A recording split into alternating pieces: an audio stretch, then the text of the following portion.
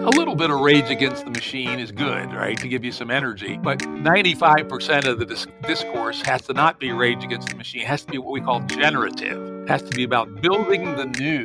When people whine about their past and, they had this trauma, the reason we call it the past is it's because it's the past. It don't matter. What matters is the future. So let's build a better future rather than whining about the bad things from the past.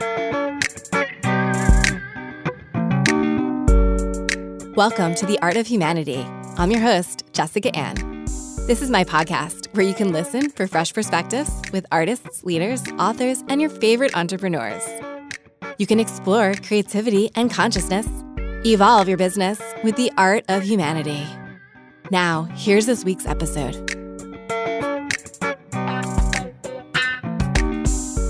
Welcome to another episode of The Art of Humanity. If you're listening in real time, I hope you're enjoying the start of 2020. If you're listening in the distant or not so distant future, I hope you're enjoying whatever time of year it is and you're surrounded by people and community who love and appreciate you for you. Today's guest aligns with my mission for self-actualization. His day job is to study the scientific study of consciousness. His view is that consciousness is a biological phenomena, no different than digestion. Consciousness is pretty overused in a blatherly new age way, and this season is all about consciousness, and he has a lot of thoughts on this. He believes that consciousness is emergent from our brains, and he prefers to use the term psychological tools so that we can do various things with our minds. He has a unique message. He wants us to imagine if self-actualization becomes our number one value instead of he who dies with the most toys wins. But before we completely shift gears from game A to game B, as we'll discuss in today's episode, he believes that personal change is the first necessary step for game B to emerge. I truly believe that podcasting is the path to self-actualization. And this is good news for anyone who is into personal growth and also wants to start a podcast. The number one question that most people ask me when I say that I have a podcast is, how do you make money? Well, I've created a course that will not only help you launch, but it'll get your new podcast launched right with monetization on the mind. I want to help you launch successful podcasts and convert existing podcasts into revenue-generating businesses. I don't have a public page for this yet because I'm making this exclusive just to my listeners. Join me as I guide you through the steps to launch a successful podcast focused on monetization from day one. For current podcast creators, the Podcast Incubator offers strategies to grow your audience and convert your fans into paying monthly subscribers. Using the course's proven tools and the weekly group discussion sessions for live Q&A, you'll learn how podcasting can feed each and every part of your business and even cover your rent or mortgage. To learn more, please DM me on social media at beingishuman, or if social media isn't your thing, you can email me at hello@artofhumanity.io with podcast in the subject line. Now, let's get to the interview with Jim Rutt on reclaiming our cognitive sovereignty. Please note that we do use adult language in this episode. In today's show, we talk about the concept of Game B, what it is and how it emerged. We discuss Neo-Stoicism, which is the name given to a late Renaissance philosophical movement that attempted to revive ancient Stoicism in a form that would be acceptable to a Christian audience. This involved the rejection of certain parts of the Stoic system, especially physical doctrines such as materialism and determinism. As John Calvin's objection attests, this was often seen by others to be a very difficult task. And as you'll see in this conversation, it's still pretty challenging, but we certainly try to move forward and build a better society. We also talk about the divide between fixing the institutions and fixing ourselves, and why the real work is in fixing ourselves through self-actualization. Please subscribe, rate, and review this podcast on Apple Podcasts, Google Podcasts, Spotify, Stitcher, and my personal preference, Overcast. Wherever you listen to your pods, find The Art of Humanity and give the show 5 stars. Reviews are super easy and they only take about 5 seconds. I really would appreciate it. To get show notes or more info, go to artofhumanity.io. Let's go to the show. Welcome to The Art of Humanity, where we explore creativity and consciousness with artists, leaders, authors, and entrepreneurs. Today, I'm so excited to have with me Jim Rutt. Jim is a complexity researcher, systems thinker, podcaster, and former key player in several technology companies. The New York Times once referred to him as the internet's bad boy due to his reputation for creative mischief. Jim is the past chairman of the Santa Fe Institute, former CEO of Network Solutions, and the first CTO of Thomson Reuters. Jim, thank you so much for joining me on The Art of Humanity. Thank you, Jessica, for inviting me. Jim, let's preface this by saying that my audience is super smart, but they're not necessarily experts on the way that you talk. So let's make sure that we don't get too far into jargon and bring substrate issues up before we dive in deeper. Sounds good. Jim, you've developed a strong interest in how complex social systems, especially societies, work and change, and how such knowledge can help us build a better society. I was reading through your articles on Medium, particularly around the topic of liquid democracy, Game B, and reclaiming our cognitive sovereignty. A lot of the ideas that you present are still conceptually too hard for a lot of people out there to understand, which is super exciting to me, by the way, because we're really on the cusp of a new paradigm. These ideas that you present are congruent with the fact that millennials, some of the Gen Xers, do not like top-down rigid structures, such as representative democracy. So before we dive into those, a lot of these ideas that you present, let's start with the difference between Game A theory and Game B theory. We can go deeper. And I also want to ask you more questions down the line about corporate America and all that good stuff. But let's just start with Game B, because I feel like that's a good introduction. Okay, although a little caveat on that, which is I am not heavily involved in the creation of Game B at the moment. Consider myself more of a fanboy and a helper. If you really want to see where the straight dope is these days, there's a Game B group on Facebook, which is open, but you do have to answer the questions. So if you go to it, it'll ask you to answer 3 questions. If you don't answer it, they won't let you in. And that's where really the cutting edge work is. I was involved in the first generation of Game B and defining it back in 2013. And so I can give perspectives from those days and also what I get from following what's going on today. But people should not assume what I say is the state-of-the-art Game B thinking. For sure. And I think Jordan Hall is also another person who's pretty informed about this topic as well. Yes, Jordan and I and a group about another 25 people, Jordan and I being kind of the front people, were the ones that, in fact, it was Jordan who concocted Game B in January 2013, at least throughout the term. And then by March, he had put a little bit of meat on the bones. Daniel Schmattenberger is another key person on the work today. Numerous other people. Brett Weinstein's been associated with it all along, and many more. As I said, these days I'm more a helper and advisor rather than a real creator. But you alluded to it, actually, in passing. The sense of Gen Xers, as you described them, I think it's even stronger for millennials and the Gen Zers coming up, is sort of a distaste for hierarchical organizations, top-down command and control, rather than networked organizations where we all interact as peers to a greater or lesser degree. And if we take on leadership responsibilities on a peer network, it's for some specific purpose, for some duration. It's not about climbing a hierarchy with well-defined boxes on a chart. I think deepest level, that is the distinction between Game A and Game B. I think another huge fact or distinction between Game A and Game B, it's the Game B view that Game A, as it's currently being played, will very likely end up with the collapse of civilization and deaths of billions as we run out of capacity in the ecosystem, have greater and greater conflicts within our society based on ever-growing inequality, when super-empowered individuals like hackers and possibly bioterrorists let loose shockwaves, when outside events, maybe a big solar flare, stress our systems, and that Game B has to rethink the whole social operating system so that our society is not a march to the cliff of collapse and catastrophe. Some good lighthearted topics right there. Absolutely, right? Yeah, what else? I would call it a tension within Game B, and I believe that both are important. One is that people need to think in new ways. Essentially, people need to reprogram themselves away from Game A thinking.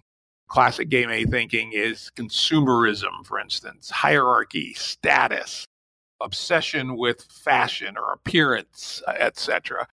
And Game B thinking is to engage in playing the game of life for its own enjoyment, not playing the game to score points in some game that's been created by marketeers politicians, religious figures, etc. That's a big difference. So changing your mind is part one. But the second is that Game B also has to have institutional structures that help us bring out the best in each other rather than ones that bring out the worst. One that we have focused a fair amount in the past. I don't think they're focusing on it quite as much as we did in the past. Things like monetary systems. Our current monetary system has a very specific structure, the way it's built around bank loans and central banks, etc., having a supply of money that's managed by the bankers and the central banks, and not enough money to pay back all the loans that are made. So the system is always precariously on the edge of collapse. If it doesn't keep growing, it will collapse. We think that's a built-in design flaw in Game A. We believe we'll still need signaling networks, and I say networks with an S intentionally. Maybe there's multiple things that are kind of like money in Game B, but they don't have this runaway freneticism about them. Another example of Game A runaway, rushing to our destruction is this horrifying attention economy that has emerged around things like Facebook, Twitter, etc., where these things are essentially machines to try to grab our attention, to stuff either inflammatory things from other people or even worse, stuff marketing messages in front of us to manipulate our behavior. In a Game B world, we would consider those meme space pollution. The meme space, the subject of memetics, the idea of memes, the unit of cultural transmission, needs to be protected just as much as our physical ecosystem does. In fact, we call that whole category of misuse of the meme space bad faith discourse. This is discourse which is not done for the good of humanity so that we can all have better lives, but rather so we can make more money, so we can sell more widgets, etc. And a Game B world will not have this runaway dimension that people are always trying to maximize, irrespective of what it means for the world. Wow, this is super fascinating, Jim. So I love what you're saying about the difference between Game A and moving into a new way to move through the world. And you worked in corporate America and you're a change agent. And there's some type of personal change that's the necessary first step for Game B to emerge. And maybe that's why Game B is still a theory at this point, because getting away from consumerism, hierarchy, status, obsession with fashion and appearances sounds great in theory. But in practice, it's really challenging to get away from the world. It's almost like you are living in a different paradigm than the rest of the world, especially for culture. So where do you land on the divide between fixing the institutions and fixing ourselves? Is there a direct correlation between when we go deep and we get away from these capitalist, consumerist structures that we will eventually be able to evolve the institutions? That's a wonderful question. It hits right on the seam of two different ways of thinking about Game B. There's certainly a group of people, Game B people, believe personal change first. And then there's another group of people who believe in building the new institutions first. And I will confess, I used to be an institutions first person. But after pondering it quite a bit, I realized the two have to co-evolve. And here's why. Any group of people on any given criteria exists on a distribution. Some are taller, some are shorter. Some are smarter, some are less intelligent. Some are more glib, some are more tongue-tied. Some are extroverts, some are introverts. Well, it turns out that I've come to believe that humans vary considerably on their ability to make those personal changes in how they think about the world before the institutions exist. Only a very small number of people, a couple of percent, 2, 3, 4, and probably no more than 5% of people are on what I call the left side of the distribution, where they're prepared to give up those list of things I talked about even before they get any real solid feedback from a new set of institutions. So where I've come out. Those are the hippies, right? You could call them hippies. Who are these people? Yeah. Jordan calls Vulcan something or others. In fact, it's so good that I'm going to have to pull up Jordan's transcript and see what he called them. It was so good.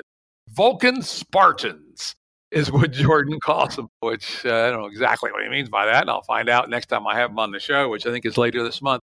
And some of them are a bit hippie-ish, but others are Stoics, right, which is quite different than hippies. The neo-Stoicism I see as a very useful part of leading to somewhere between 2 and 5% of people who can just say, fuck all that stuff. Oh, by the way, I didn't know, am I allowed to cuss on your show? Yeah, go for it. Oh, okay. That's, I mean, I'll mark it as explicit. okay. Yeah. Good. Truthfully, it takes only a certain small number of people can do that, but there's more and more every day. People who are, as we say, playing game B, and not necessarily in toto. I mean, most people don't do every aspect of what I'm saying, but if you do, I've got a good friend of mine. She is absolutely brilliant. She could be a partner at Goldman Sachs and making $1 zillion. She's got fashion model good looks. And what does she do? She lives in an illegal home built house off the grid, works as little as possible for pay, and spends her time, drives an old beater of a car, and spends her time making the world a better place because she knows it's the right thing to do. People like her are very rare, but they're there. And so this is what I've come to think. Would you call her like a neo-stoic? Would she fall into I think that? she's more of a neo-anarchist, actually, but maybe she has some aspects of stoicism as well. But she certainly has completely thrown the bug of fashion and appearance, the game that young women are sucked into so often by the pernicious signals that they receive over social media and mass advertising, which is the matrix programming. Exactly. And she's thrown that one out. She's clearly thrown away money. I mean, she lives on as little as she can get away with, even though she's the kind of person who could literally make $1 million a year if she was so inclined. No longer important to her. So back to your question, I've come away with the view that you start with this small number of people who, by genetics, by upbringing, by life's accidents, are prepared to play game A in part, game B in part, with or without the institutions, and let them start to play, bring them together, and then let them design some institutions that work for them, 1 or 2 or 3 or 4, and build them over time. And they should keep in mind that this is a work in progress, that trying to build a whole social operating system on day one is a stupid utopian idea, and we should actually learn by doing. And then here's the key part. The real takeaway I come to quite recently, they also need to be self-aware enough to know that they are extreme personalities. The people who are willing to forego all the social signals that most people hop to today are not the same as the other 95% of people. And so the institutions they build, while they might suit themselves, will not necessarily suit the other 95%. So they need to have some forethought and some discernment about how the institutions should be designed, not only so they work for the 2 to 5% Vulcan Spartans, so they'll also work for, let's say, the 25 or 20% early adopters and provide some leadership for the next group of people who might not be as hardcore and will only be willing to adopt Game B when at least some of the institutions are in place. Do you find that these people who are leading the new paradigm, do you think that it's important to have the experiences at Goldman Sachs to know how systems are corrupted and what we don't want to bring into the new world? And does this establish some level of credibility for these early adopters to create this new paradigm? Yeah, first I make it clear that neo-anarchism is one of only many streams and a relatively rare one amongst Game B players. We have people with all kinds of philosophies. But to your question, that's actually another good question. And I'd say, while no means indispensable, having some exposure to the belly of the beast is very helpful. The person I mentioned did a stint at a very high-profile consulting firm in one of the big cities. I think she lasted 2 years and said, yuck. Wow, that's a long time if you're not cut out for that.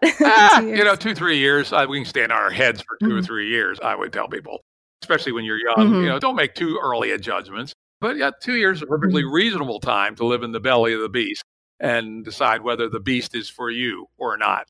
And as I think about it, many of the other Game B players today have had experience at quite intense levels of the beast. And that does bring some insight and probably some credibility, but it also probably brings some programming. I know I was a Game A player of pretty hard intensity. And while it certainly provided me some instincts on what's wrong with Game A, probably also has indelibly imprinted itself on my personality in ways that may make it difficult to be a 100% Game B player. But it's a fine line between using that as fuel to create the world that you want versus using it as reactionary. Or if you're not self-aware enough, not fitting into a certain system, you can become reactionary. And then using that rage against the system, rage against the machine, then you actually bring that into the new paradigm no matter what, because it's in your subconscious. Absolutely. And I do think that one of the things Game B has always tried to be is a little bit of rage against the machine is good, right? To give you some energy. But 95% of the discourse has to not be rage against the machine. It has to be what we call generative. It has to be about building the new. Because truthfully, and this is people whine about their pasts and they had this trauma or that trauma. I say, fuck all that shit. The reason we call it the past is because it's the past. It don't matter. What matters is the future. So let's build a better future rather than whining about the bad things from the past. I love it. And this brings me to another point that I feel like it's really apparent in the cultural discourse right now and throughout the fabric of philosophy and spirituality. And there seems to be two diametrically opposed forms of spiritual practice, despite that they share some similar philosophical roots. Now, you mentioned the past is the past and kind of move on, build a better future. And that is possibly the school of like transcending the human condition, desire, the physical universe in an effort to become like our true selves. And then the other is the school of personal transformation, embracing the fact that we are spiritual, creative beings and we experience a physical existence, and then applying this practice of identifying and erasing that malware for a better performance, improving our existence. So where does this game B fall into the equation of whether it's spiritual bypassing or whether it's actually using our past to transform and evolve? Well, first, I'm somewhat famous for hating the word spirituality. Okay. In fact, I refer to it as the S word, and I'll tell you why. I'm a rigorous scientific materialist. I don't believe in metaphysical stuff, and the word spirit just bugs me. I'm assuming anybody who uses the word spirit is assuming there are actually spirits out there, even though I know that doesn't cover everybody who uses the term. So I just do not like that term. Find it annoying and off-putting, and so I never use it to denounce it or ironically. What about the word consciousness? I mean, I know we can talk about that. Yeah, and indeed, a good part of my day job, such that it is the scientific study of consciousness. My view is that consciousness is a biological phenomena, no different digestion or respiration. In fact, one of my, John Searle, the philosopher, was the one who started saying that consciousness is no different than digestion. And then Rutt's add-on to that and also often has the same end result. So I think consciousness is also a term that's overused in a kind of blathery, new agey kind of way. Consciousness is something real. I believe animals all the way back, at least to reptiles, have consciousnesses, and that they are expensive to maintain, both genetically and energetically, and they are an important part of how animals operate in the universe. But I don't believe there's anything magical about them. I don't believe in cosmic consciousnesses. I don't believe in extended consciousnesses. I can talk endlessly on the evidence against any of those precepts. However, back to your point, I do believe that our consciousness is emergent from our brains, right? The firing patterns in our brains and also signals from our body, and the body and the brain work together in a holistic fashion, is where our consciousness comes from. And the word I prefer, rather than spirituality, is psychological tools. We can do various things with our minds to make them operate in ways they don't operate in the everyday. The brain has a series of networks that it wants to operate, so-called default networks. In fact, one of them is called the default network. When you're just sort of not paying that much attention, kind of loafing, maybe listening to a little music in the background. The default network in your brain is the predominant one. There's also another brain network that operates when you're actively engaged in a detailed activity. Let's say you're taking your bicycle apart and putting it back together again. There's a characteristic network for very intense, detailed work. But there's also other networks that your brain can become in-pattern onto. And spiritual practices are mostly about just that, whether it's doing meditation or using some of these other tricks. I like one, the binaural sound systems is a kind of an interesting one. There's another little system where you listen to music while you have what's essentially a simple EEG that's looking for a pattern, and it makes a clicking noise in your ear when your brain falls into the wrong pattern. And it's amazingly effective, at least for me, of pushing my brain. What's the name of this? I don't remember. Well, I can look it up and send it to you. You can add to the show notes. I haven't done it in a couple of years.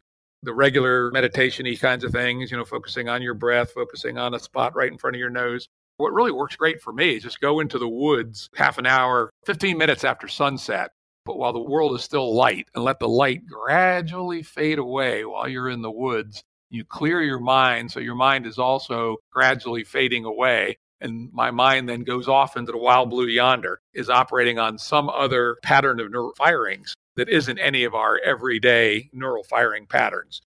The last time I did that, I guess I entered like a forest and I entered like a tree consciousness, so to speak. Yeah, absolutely. When I go real far, right? I've always been found it quite easy to put myself in these alternate patterns.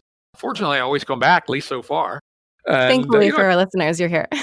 yeah. Maybe I didn't come back. And who you got's the guy that didn't come back. Hard to say, right?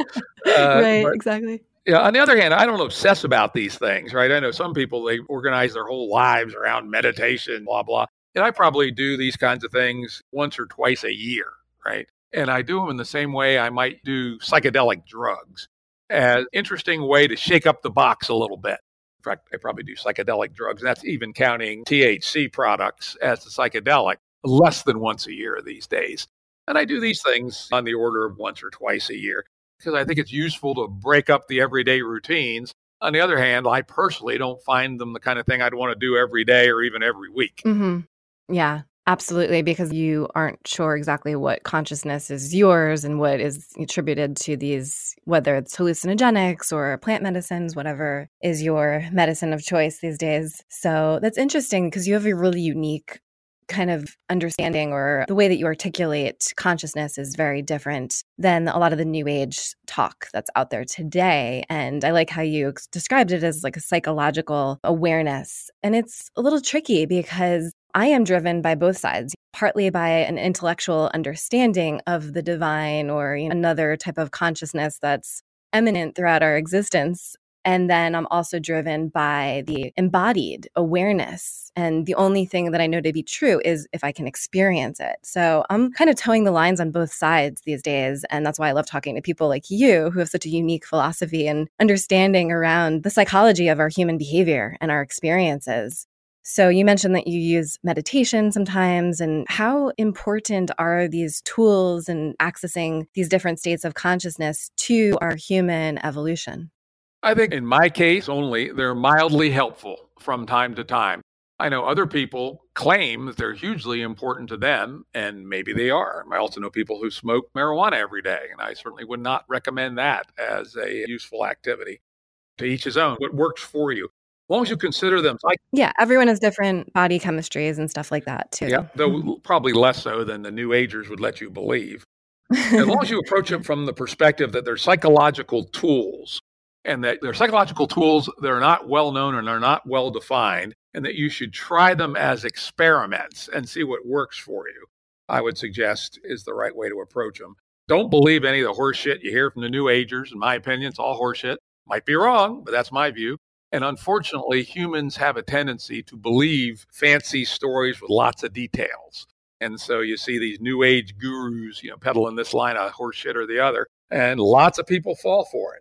And it's important to remember that these made up stories are just that, made up stories, unless there is some solid reproducible proof otherwise. And, I keep my mind open. I'm a scientific realist, so I'm not one who's going to say there is no universal consciousness or what have you, but I'm going to say I am not going to spend any time thinking about it until someone can bring me reproducible proof of same. And I would suggest other people should have that same standard of evidence when people are around selling their prescriptions. Interesting. Let's go back to something you mentioned earlier in that you came full circle. So originally you believed that institutions first in order to change human structures and societies. And then you went back to believing that personal change came first. What was necessary? And then you ended your answer by saying that the two have to co-evolve. So why did you go from thinking that institutions would change first back to the work of personal development needs to happen first? What actually happened to you? Maybe you can give a personal story or something when you were in corporate America. Because as change agents, a lot of my listeners are, visionaries and change agents and people that are kind of misfits or rebels, and they don't fit into that system.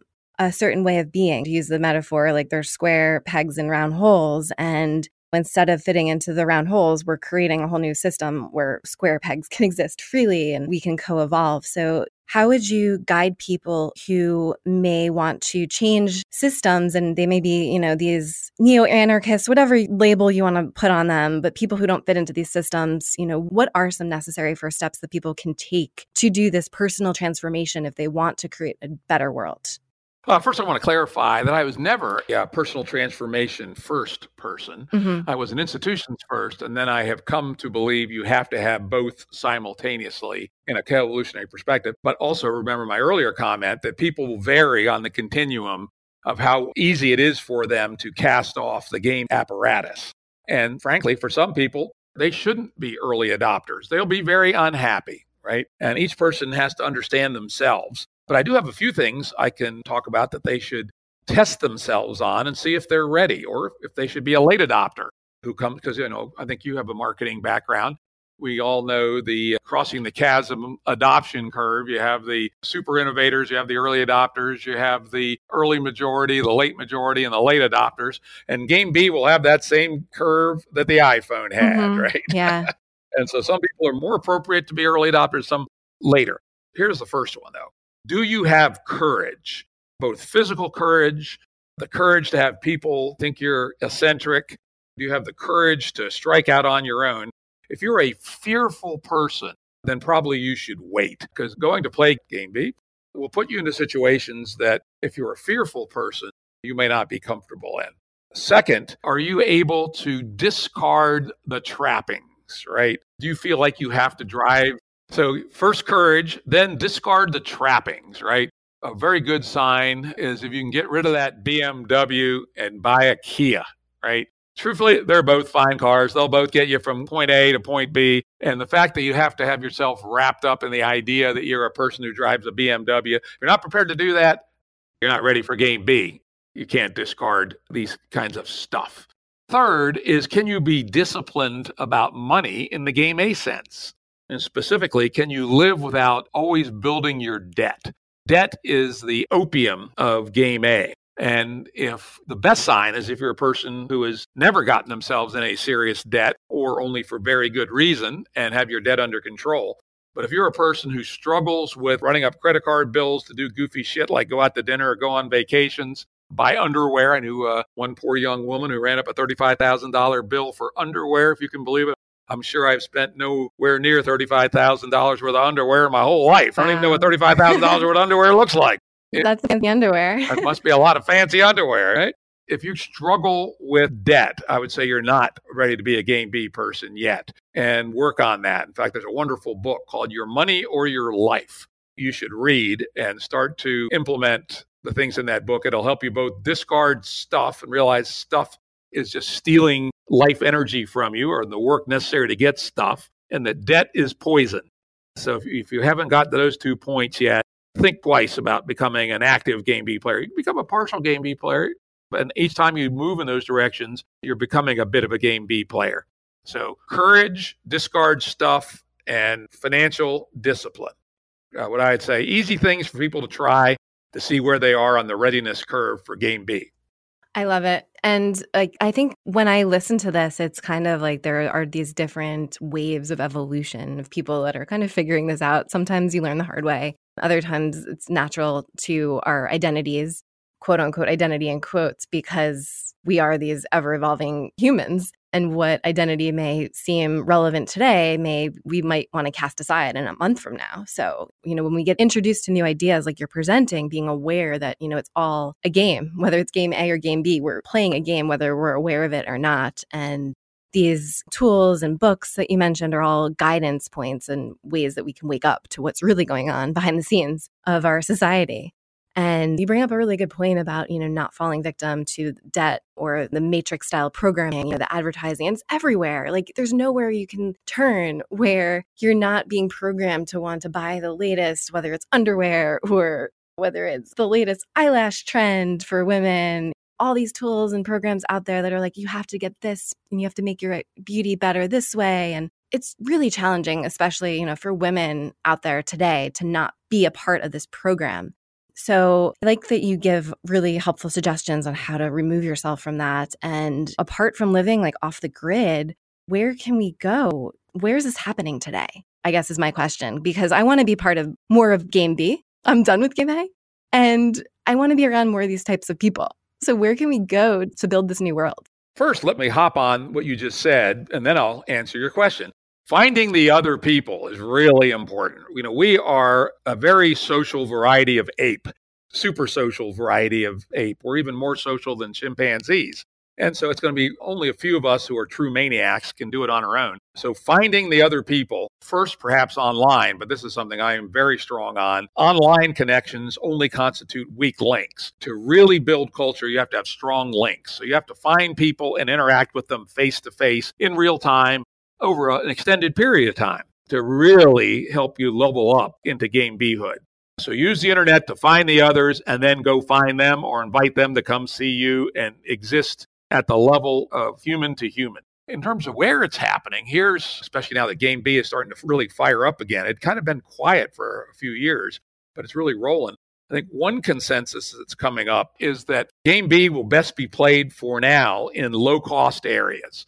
I mean, just think if you're stuck living in San Francisco or some damn thing where last I heard a one-bedroom apartment was $3,600 a month. What the hell, right? You can't play Game B with those kinds of rents.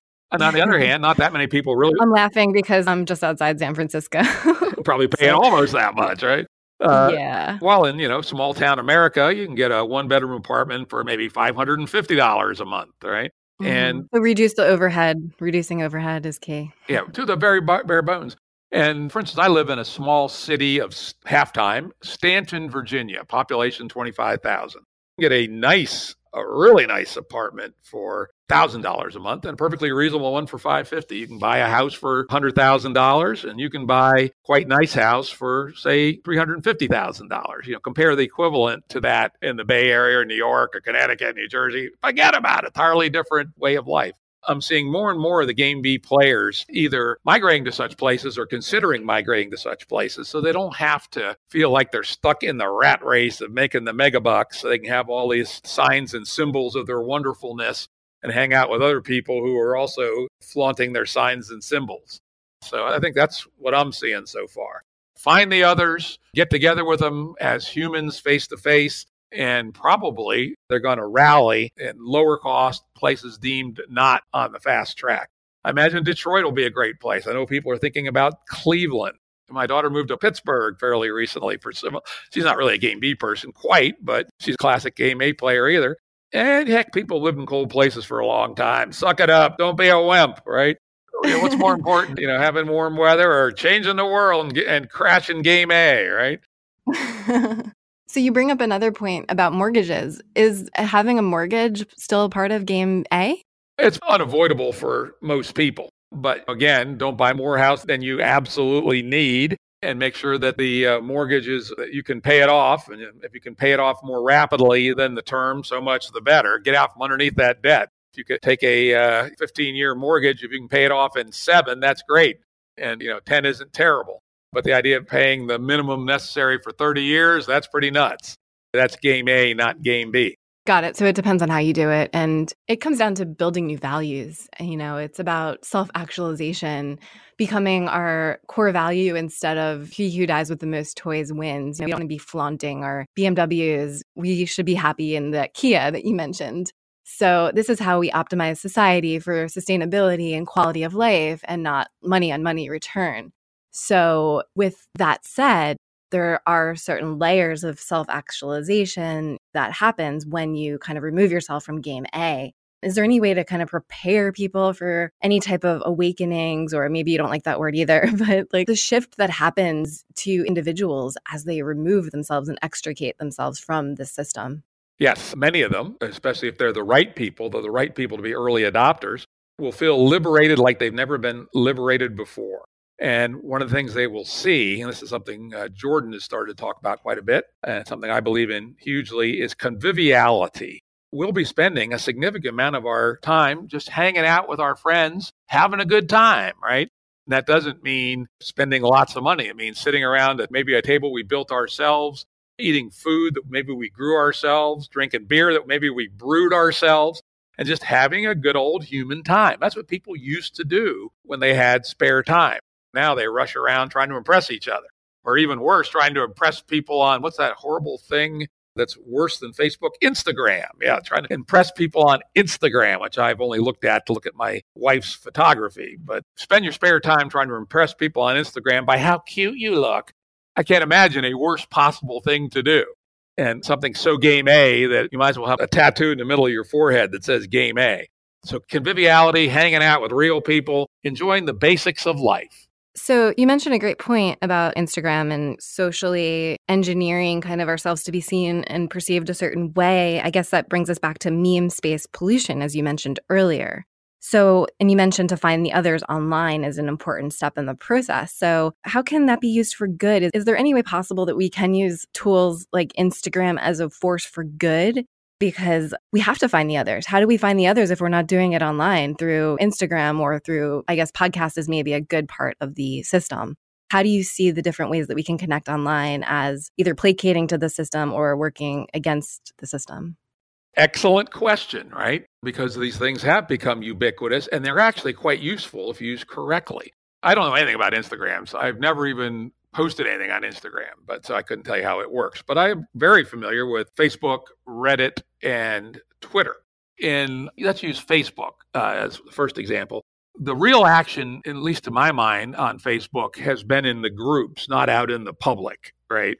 There are millions, literally, of groups. And if you want some places to find Game B players, there's the Game B group, which is growing very rapidly, full of Game B players, almost nothing but. There's another group called Rally Point Alpha, which was a spinoff from one of Jordan Greenhall, now Jordan Hall's essays, which has been a very useful place in learning how to deprogram ourselves and how to do what we call sense making, which is how to peel away the onion of horseshit that media and social media puts in front of us and figure out what's really true.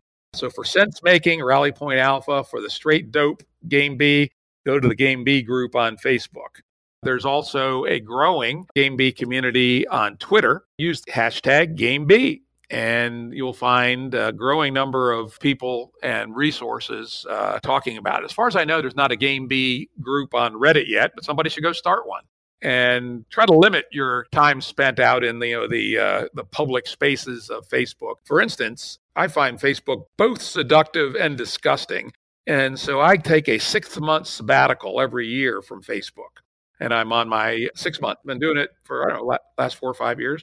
I'm about halfway through my current 6-month sabbatical.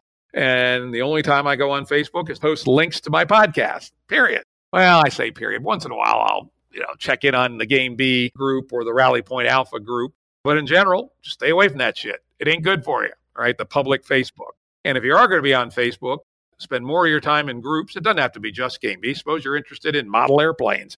Go find a model airplane group. Suppose you're interested in transcendental meditation. I'm sure there's groups for that. The group phenomena in Facebook, as long as you stay away from gurus and psychos, is a good thing. The public Facebook, everybody's trying to impress each other how wonderful their lives are, very pernicious. Totally. That was the next question for you is why. And it's totally because you're constantly comparing and everyone's life looks quote unquote perfect on Facebook and Instagram when, the core issue is going deeper and really getting into the deep work that's necessary to grow our brains instead of shrink them. Which brings me to my next question about one of your posts on Medium has the title Reclaiming Our Cognitive Sovereignty, in which you describe your decision to switch to a flip phone. And you go into extreme detail explaining why and how you've done this. Use the analogy about food. Foods are designed to program you to want them again and again. And there's a hyper rewarding nature of smartphones, which is conceptually similar, though different in the details. Like Facebook and Instagram are like the Cheetos, which provide a very strong reward with each swallow, and smartphones are designed to provide a large number of generally small rewards every time we use them. So one question is, do you still have a flip phone? And would you recommend that people kind of go back to some more basic forms of technology? And you do preference the article by saying that you are not a Luddite, you are extreme you're very into technology, but you've made the very self-aware decision to go to a flip phone. So do you recommend it? And how has it improved your cognitive functioning? Oh, I absolutely recommend. I will say I'm not perfect. I do often carry my iPhone, mostly for a very good diet and exercise app called MyFitnessPal. But of course, I get seduced into doing other things too. But I'd say if you don't have a must-have app, the other must-have app for me is when I travel. I mentioned this in the essay. I carry my smartphone for Uber. I love Uber or its competitor Lyft or local competitors when you can find them. So I'm not willing to give that up. But as I say in the essay, you can find replacements for a large number of things that you thought you needed a smartphone for. And if you do that, you will find sucking power of these social networks and other things is massively reduced. Now, it doesn't go to zero. And I'll say I certainly spend a lot of time surfing the web, looking at Twitter, this and that. But if you only do it on your computer, that's a shitload less time each day than on your phone. As I said in the essay, one of the things that really woke me up is I realized I'm walking to the elevator to go down and walk the dog. I'm checking my phone. Why the hell do I do that, right? Nothing's going to happen in 15 seconds while I walk to the elevator. The worst possible habit is to wake up in the middle of the night and look at your phone. Yeah. Holy shit, right? Somebody really needs to get a hold of you. They'll call you. Otherwise, I'm sure it can wait until the morning, right? In fact, if you're not ready to make the big step, ditching the smartphone, just absolutely get the smartphone out of your bedroom, right? The other one to do is when you come home, put it on the charger out of hand's reach. There's a fair amount of research that shows that if it's within hand's reach, it's calling at you all the time. It's cannibalizing your attention. The further it is away from you, and particularly if you can't see it, the less it's calling to you. But if you can kick the habit entirely, go to a flip phone, read my article, Reclaiming Your Cognitive Sovereignty on Medium, you will be happy that you did. Great. And I'll put all of these details in the show notes, artofhumanity.io. So, Jim, where are you heading right now? I know you've been writing a lot of important work on Medium, and you have an amazing podcast called The Jim Rutt Show. What are you working on right now? Jim Rutt Show is my number one project at the moment. Kicked it off in July. I think we went live on July 9th. I started recording episodes a month prior, and I'm really ramping up. This week I have 3 episodes I'm recording. As you know, it's a heck of a lot harder to be the host of a podcast than it is to be a guest, right? Yeah. And I'm very impressed by the preparation you've done. You've done a lot of prep work, a lot of research. I do the same. I spend probably 7 to 10 hours on each guest. So it's a lot of work. Wow. But I also involved in lots of other projects. I have a game that I've created, which will be coming out right soon now. And it'd be, ironically enough, a smartphone game in support of my cognitive science research. I continue to do research on the scientific study of consciousness. I continue to advise some people working in the AI space and others working in the blockchain public ledger space. Let's see, I'm involved with advising scientific institutions. They're still on the board at the Santa Fe Institute, on the board of visitors for the Brain and Cognitive Science Department at MIT, on the board of advisors for the Fralin Biomedical Institute. So I do a lot of stuff. And I would say I think I'm trying to do good work on them all to help move the world in the right direction, which is at least gently towards Game B, and more specifically, a what comes next, which is better than Game A. I love it. So you're really on the pulse of everything. And one last question before we go. Since you are on this pulse, what do you see as the emerging patterns in society that hint at what's to come next in this Game B? Yeah, I think the early work of the Game B players is at least indicative of what's coming. Deprogramming, as we talked about. But another direction I think is actually very interesting is the Extinction Rebellion that's starting to spin up in the UK and starting to spread elsewhere, where people are finally saying, fuck this shit about destroying our Earth with never-ending, accelerating materialism and energy extraction. These are people who've said, mostly young people, saying, we're destroying our world. This is insane. We need to go out in the streets and put a stop to this. I suspect this will be also part of what emerges to what comes first, because the forcing function that will force us to adopt something new is the fact that Game A will destroy the ecosystem by 2100. And if we haven't reformed our ways soon, we will be on a road from which we will not be willing or able to pull back from. So I see the Extinction Rebellion, which is completely separate from the Game B world, as a very interesting sign that things are changing. I also think the people turning out in the streets in Hong Kong, in Chile, in France are all very interesting, showing that people aren't taking this shit anymore. They don't yet know what comes next. They know what they have. Game A is not working for them. Jim, thank you so much for joining me on The Art of Humanity. Well, thanks you for asking. It's been very enjoyable. You've asked some wonderful questions. You made it to the end of this podcast. This means the world to me. I hope you enjoyed our conversation. Feel free to hop on over to my podcast website, artofhumanity.io, for show notes or past interviews. You can also message me on social media. I'm on Instagram, Twitter, and LinkedIn. My name is Jessica Ann, and my handle is Being is Human. That's BEINGISHUMAN. I'd love to hear from you and learn more about what you've enjoyed from this episode.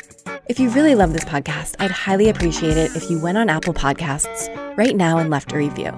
It helps way more than you know. You can also share this episode with 2 of your friends who you think would enjoy it. Let's get the Art of Humanity movement going. Thank you for listening. Until the next episode, evolve your business with the Art of Humanity. Listen, explore, evolve.